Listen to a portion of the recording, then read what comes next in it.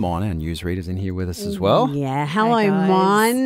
There is a big story that is very personal to you. It is blown up right around the country, not just here in Brisbane. It's about City Point Christian College in Carindale, and there is a document that's been circulating which is demanding parents sign this contract, and it's about gender identity and homosexuality. Now, if you saw the project last night, you would have seen one of the teachers, who's also a parent at the school, Helen Clapham Burns, say this. I'm heartbroken. I feel like I've let them down, that I'm having to leave. But I have to let those queer kids know that there are Christians out there that love them and aren't hiding behind Bible verses, and are letting them know that they are safe with me.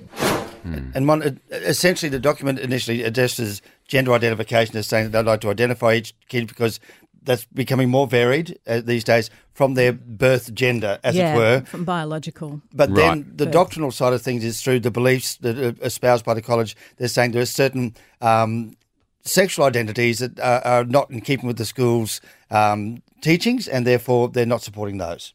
Is that fair? Well, I guess it is fair. I mean, first thing I would say is this document is 16 pages long.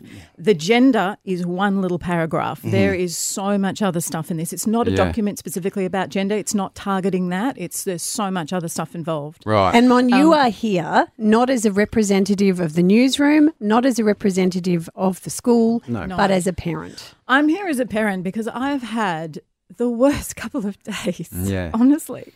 It's just been terrible because I understand what that teacher is talking about to a certain extent because she's a great teacher. She's one of my favourite teachers at the school, to be honest. I'm so sad that she has left.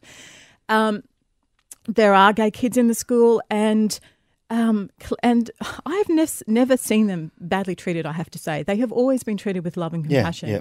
As most kids of this generation do. Of course. Yeah.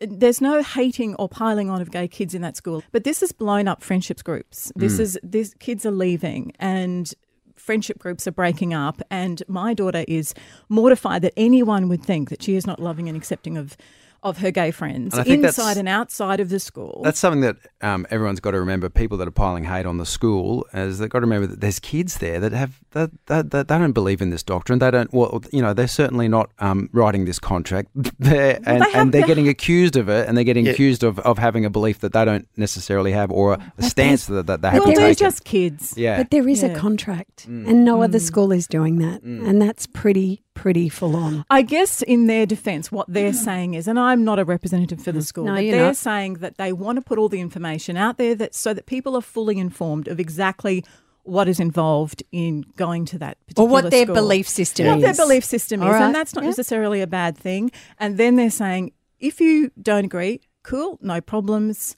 we'll love you, but maybe you should go to another school. I guess that's what they're saying in a roundabout way. I don't actually know because I only got this, like everybody else, on Friday afternoon. I didn't know it was coming, kind of blindsided me. I had no idea that it was coming. And so we haven't had a lot of time, the school and the students and the parents, to process it really. And so what are you going to do, Mon? Well, honestly, I'm still working through it. She doesn't know what she should do. She wants to support all of her friends, gay, non-gay, everyone in between. She is mortified anyone would think that by going to that school that she's a hater. So she's worried about her safety. She's worried about people maybe teasing her or paying her out or thinking she's a hater. So we've got to deal with all that emotional issue, and I don't know. Yeah. She has been looking at other schools. It was only a couple of days before term, right? So we're not going anywhere fast. Yeah. Because we can't. And the timing is, I think, a really big issue for parents too. This probably should have come out a year ago, and they go, okay, everybody read this. Or at the start of the holidays. I can't get through one page. It's so much information. And calm, because as it turns out, my boy is one of those who's signing petitions and seeing them against the school. But I've reminded him today, and both my kids are very strong on gender identification. Yeah. I've said, hey, just remember you've got friends actually at that school and in that community as well. Be mindful this shade doesn't go out on the kids if that's what you want them to be doing. Please be kind to the kids because they're still working through it as well. Yep. I mean, half of them haven't even gone down the road of working out their own gender anyway, their own sexuality. They're still kids, for goodness sake. Yeah. They're working it out as they go. And I think kids should be given a compassionate space to do that in. And what will happen, I'm not exactly sure. Well, good luck, Mon. And thanks for talking to us. Thank you, yeah. Thank you.